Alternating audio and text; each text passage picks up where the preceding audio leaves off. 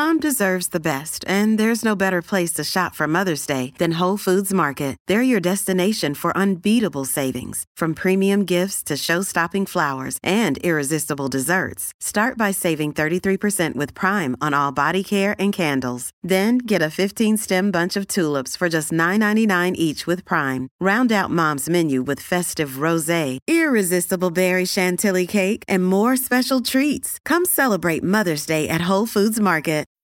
Sign up to The Economist for in-depth curated expert analysis of world events and topics ranging from business and culture to science and technology. You'll get the weekly digital edition, online-only articles, curated newsletters on politics, the markets, science, culture and China, and full access to The Economist Podcast Plus. The Economist is independent journalism for independent thinking. Go to economist.com and get your first month free. This episode is brought to you by Shopify. Do you have a point of sale system you can trust, or is it a real POS? You need Shopify for retail. From accepting payments to managing inventory, Shopify POS has everything you need to sell in person. Go to shopify.com/system, all lowercase, to take your retail business to the next level today. That's shopify.com/system. Welcome to the New Books Network.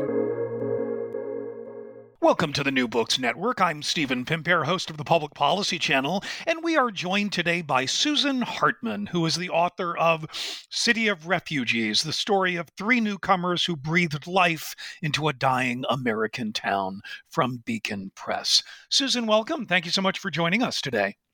Thank you for having me. So if we can, start us off by telling us a little bit about who you are and your background and how it is that you came to this particular project. Okay. I'm a journalist, although I started out as a poet. I got an MFA in writing from Columbia, wrote books of poetry, and then I was in Brooklyn, and all of a sudden, after the birth of my first child, I began reporting on the world that was really outside my doorstep. And I began following people for kind of long periods of time. I would do these in-depth stories about people around me. It started out with a group of double Dutch jumpers who were very close to my stoop. It was a dangerous block in the 80s. And I began reporting on them. And then from there began really following different kind of intimate community groups that interested me. Often they were immigrant groups, and I did this for the Times and the Christian Science Monitor and Newsday. And then about almost 10 years ago, I got a call from a stranger, and he said he had heard that I often cover immigrant groups, and he said, "Did you know that Utica, New York, where I had gone to school, has become a city of refugees?" And that very much interested me. And I went upstate to Utica, and he showed me around. And that was the beginning of this project, this book. And you spent 8 years on this, is that right? Yeah, closer to 9 now. Yeah. It didn't start out, though. I had no idea. It was an accident. Didn't know it was going to be a decade-long endeavor. Yeah, no.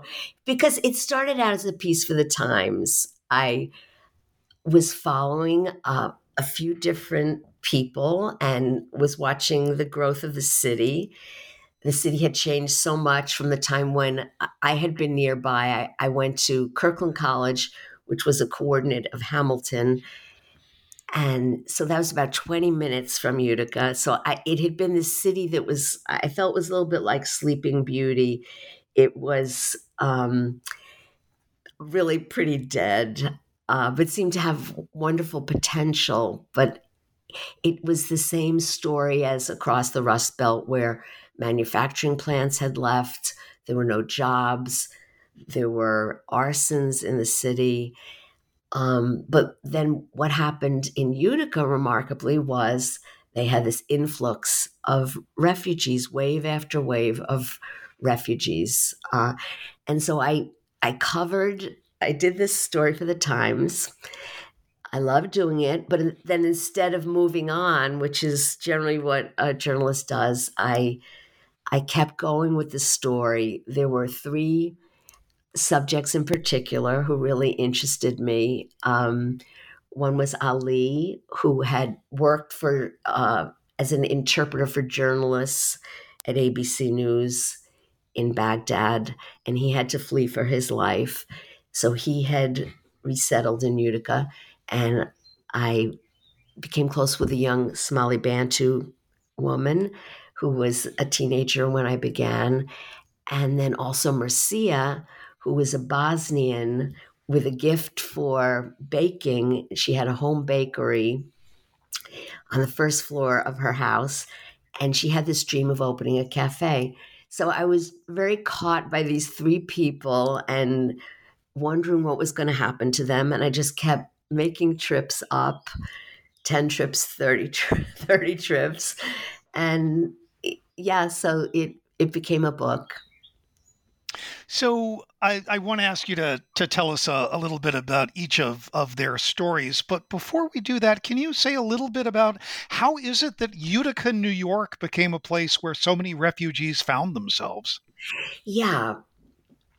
It began in the early 70s. There was a local woman named Roberta Douglas. She became interested in Amerasians in Vietnam and was concerned about their treatment. So she brought over one man, an Amerasian, to Utica, and then began bringing others.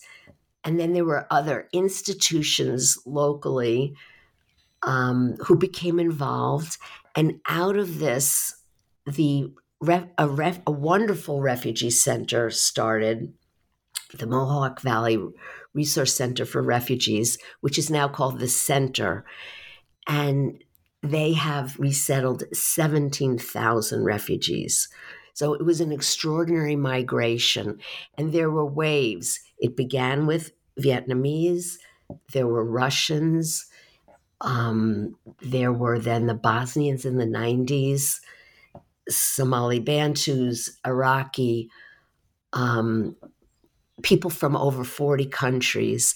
And now a quarter of the people in Utica are refugees and their families.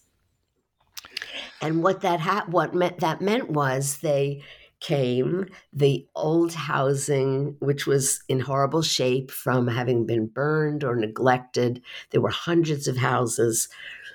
They would initially get resettled by the refugee center in an apartment, but then they would branch out.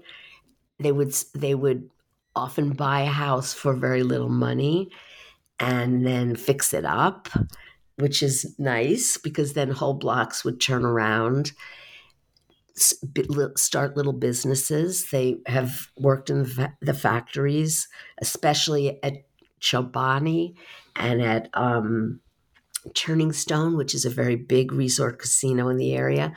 So the city started. And Chobani is the yogurt company, correct? Yes, the yogurt plant in New Berlin. Yeah. So let's talk a little bit about each of the folks and their families who you got to know.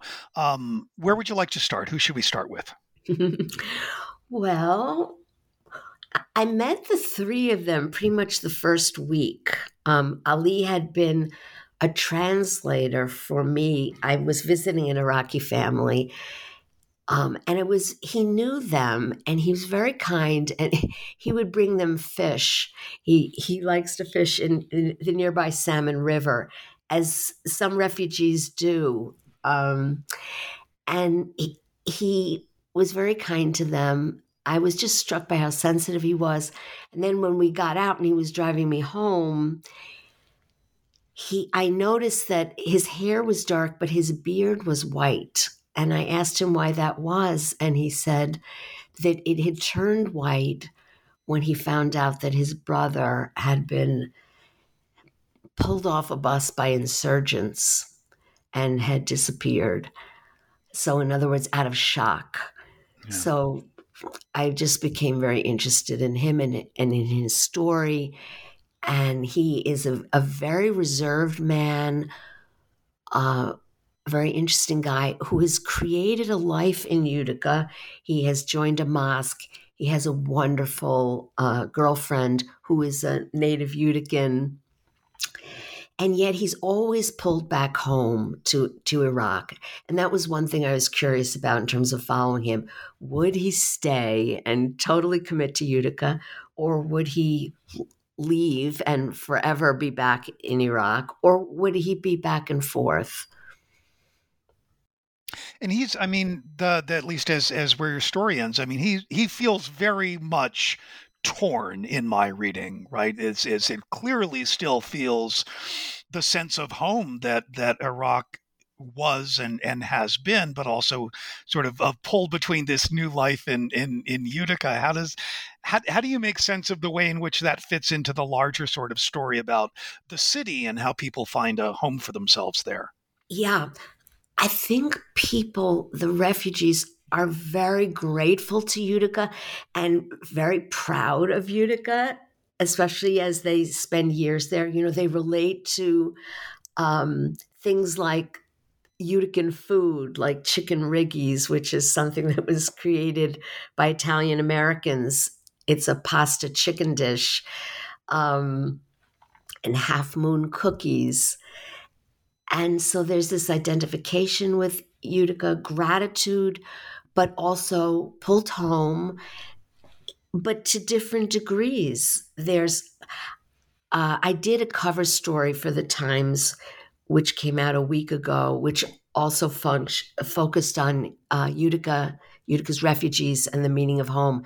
And one of the men that I was profiling, Mohammed Ganiso, he loves Utica, and he has a large family. He's created a life here, but he also has a home that he built in Kenya, and will be going back and forth. So there is this pull. It's very understandable. It's typical. In Ali's case, it's a little more than in some, because he also has been doing anti-terrorism work when he goes back there, working as an interpreter for the Allied forces. So that work is very important to him. And I think it's also a way of sort of perhaps even getting back at the insurgents for having murdered his brother. He wants to help fight them, and he feels it's very important work, as it is. And so he spent recently 3 years back there, but now is on his way home after a visit back for Ramadan. But yes, I think it's going to be back and forth. But he has built a house here, and he finds peace here. And yeah, so he has his foot in two worlds. And worth pointing out, I think that translator work for him in Iraq is really quite lucrative, right? It gave him the ability to pay cash for his house. Do I remember That's that right? Right. Yes, that was wonderful that he was able to do that. But what he goes through when he's there is very, very arduous. They have to pay a lot in order to get people to do this, because he's living on a base in what's actually kind of like a cell. It's almost like a container. It's a very difficult environment, and he's working around the clock. Yeah, but yes, he is rewarded for it, which is wonderful. And they have a really, he and his girlfriend, a very lovely house now, very small house, which suits them perfectly, and they're very happy with it. Yeah. So should we talk a little bit about Sadia, who's got her own kind of sort of complicated foot in both worlds, in particularly her relationship with her family. What should we know about her and her place in Utica? Well, so she's the young generation there of refugees, and they often will assimilate quickly and take on the accoutrements of American life, cell phones and cool shoes and Going out with boys music and and boys, and that can conflict with traditional values from the home. A good Somali Bantu girl is not supposed to date, is supposed to stay home inside, help the mother do well in school. She can have ambitions, but the role in the family is very important. And the older children tend to help raise the younger children because the families are so big. And her ideas were very different. She wanted to have a regular teenage life, the freedom to go to movies and the mall, and her mother was very unhappy about that. Her mother herself is a very formidable woman, also a rule breaker in her own way. And similar to Sadia in some ways, she herself had been a rebellious teenager, but for her daughters, she wanted them to follow a traditional path. So they were really, having these arguments. And so it was, interesting to watch how that got worked out. There was a long period where they're very alienated from each other. And Sadia has since reunited with her mother, and they have a good relationship. But that was a conflict, and one that goes on in many households. and they've got extended family in the area. So one of the ways in which that played out is that Sadia's mother communicated to the rest of her family that as the mother was shunning Sadia, so the rest of the family should as well, right? So she wound up being sort of cut off from sort of family and culture in that way. Yes, that was very hard on her. And even within her rebellion, there was still respect for a lot of the aspects of the culture. So she wasn't rejecting everything. She just wanted more freedom. But yeah, the family found that hard to accept. But even the older generation in Utica and in these other Rust Belt cities, they shift as well eventually. So her own mother has come a long way in terms of accepting Sadia and accepting certain aspects of American life. I always find it interesting that the mom has joined a gym, which is something I would never have pictured doing initially, and the mother has flourished in many ways. She owns her own house. She owns another house, which she rents out. She works very hard. She worked for a long time. She worked for a time at Chobani. She worked as a nurse's aide. So she has created a life there and loves Utica. And she's not far from Sadia now. They're blocks away. And within a small area, there are about 100 clan members in that family. This episode is brought to you by Shopify. Do you have a point of sale system you can trust, or is it a real POS?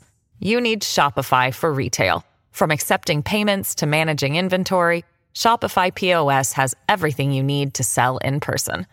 Go to shopify.com/system, all lowercase, to take your retail business to the next level today. That's shopify.com/system. So let's now talk a little bit about Marcia, who, I mean, in some ways, if we think about the ways in which the particular refugee groups that you focused on here have helped in the rebuilding and the revitalization of Utica, I think it's maybe easiest for people to see Marcia as sort of an entrepreneur. Can you talk a little bit about how she got into that role and the challenges that she's faced in trying to start a business? Yes. As you mentioned, the Bosnians have a kind of a special place in that community.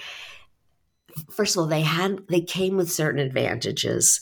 Many of them had educations, came from a middle-class background.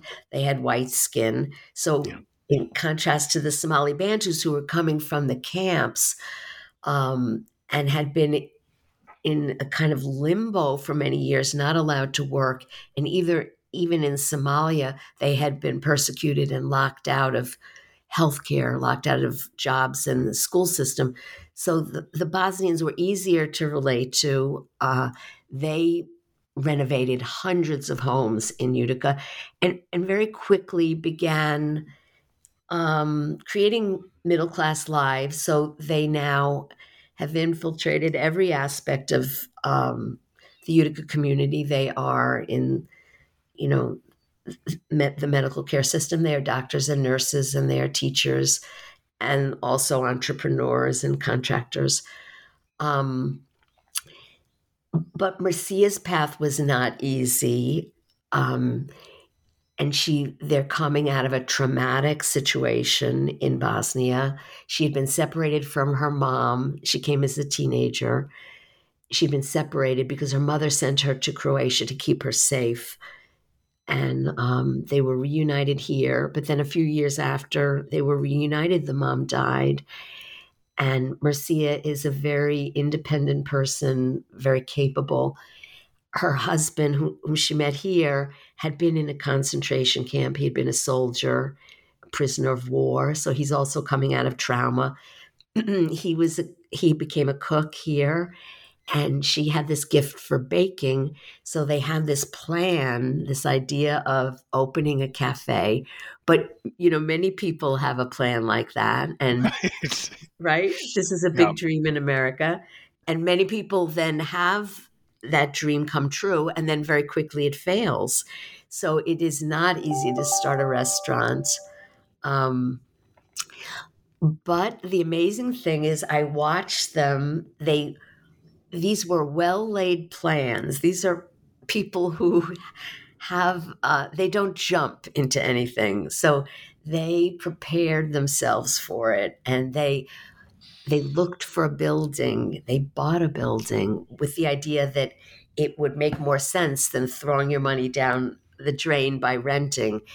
And then they eventually moved into the second floor of that building to make it easier to be with their family. They have 4 children. And they opened the restaurant finally right before the pandemic. So that was kind of a heartbreak.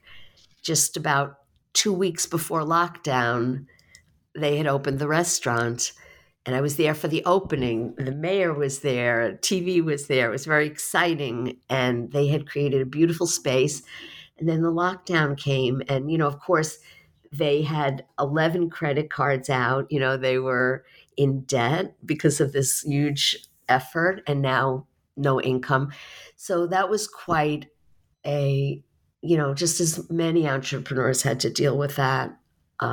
They dealt with it, and they changed the restaurant for a while, making it a takeout place, and their children all helped them. And they survived, and it's flourishing. So that's very exciting for them.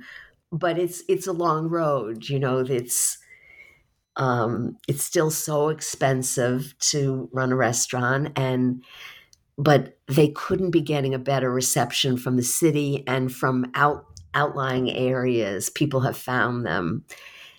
Yeah, so that was a really wonderful part of watching the city, was seeing that come to life. Yeah, I mean, it really did make me want to take a trip to Utica and eat some of her, right? Because it just sounds like she's spectacularly talented. Yes. Yeah. So, I mean, Susan, what the stories and the larger story that you tell in the book are in some ways, this is a very old story, right? This is immigrants coming under often very adverse circumstances from their home countries and coming into particular places in the United States and helping to build something new to transform the places they inhabit and make them better than they were when they arrived. It is, I think, obvious to state that some of those notions of the value of immigration were particularly troubled during the Trump administration. Can you talk a little bit about what you saw happening in Utica during the Trump years, and then to the extent that you have seen changes since? Yeah. I think some of the refugees, particularly Marcia has mentioned this, felt that during the Trump years, people were more likely to say something harsh. They felt less likely to keep that inside, and that could be very hurtful. I think some of the refugees were not as worried during the Trump years as we might think they would be, in that they had refugee status. They were on a path to citizenship, or they were citizens, and they didn't feel threatened by that. So there was mixed feelings about what was going on.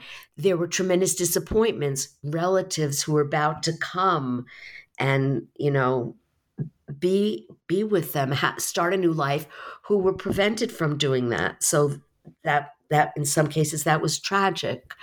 A grandpa who the family had been waiting for years, he didn't get to come.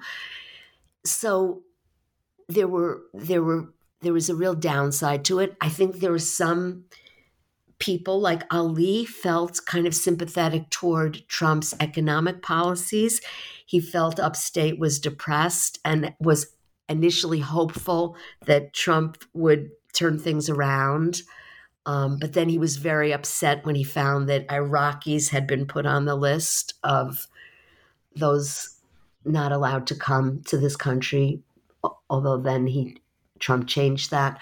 So that was a difficult time. And I know that Marcia, who was teaching ESL during that time in the refugee center, a lot of her students were crying when they heard Trump had been elected and were very worried about what would happen to them. And she was reassuring them, but she herself felt very worried. She felt, hearing his nationalistic language, it reminded her of some of the things she had heard in Bosnia as problems began to start, and her husband would comfort her and say, honey, it's not going to happen here. So that was a difficult period. And have the one of the things that happened, as you made reference to, is radical reduction in the number of migrants and refugees of all kinds coming into all places in the U.S. Including Utica. Has that turned around again or not yet? It's beginning to. So, and the companies are very anxious for employees. They need people to work. They feel starved for them, so they're waiting. And so they're expecting some Ukrainians. They're expecting different groups, but it's small amounts. Right. And so they're just very happy about seeing a shift, hoping for more, and just waiting to see. And one thing I thought was very interesting, I just reported on this for the Times for the recent cover story about Utica, is that the employers are taking things in their own hands to try to make it more feasible for refugees to work for them. For instance, Turning Stone, you have to drive about 25 minutes to get there from Utica. That means you need a car or you need to carpool. That can be difficult for refugees. So they're building housing right on the campus of the resort casino. And they're actually building lovely housing, 1, 2, and 3 bedroom housing. And the 3 bedrooms will be only $750. So in other words, they're trying to make it very attractive. Wow. And I just $750 a month for a 3-bedroom apartment? Exactly. Yeah. I may need to think about moving. Yeah. Yeah. So thank you so much, Susan. This is the New Books Network, and you've been listening to Susan Hartman talk about her lovely new book, City of Refugees, the story of 3 newcomers who breathed life into a dying American town, new out from Beacon Press. Susan, thank you so much for joining us today. Much appreciated. You're welcome. Thank you for having me.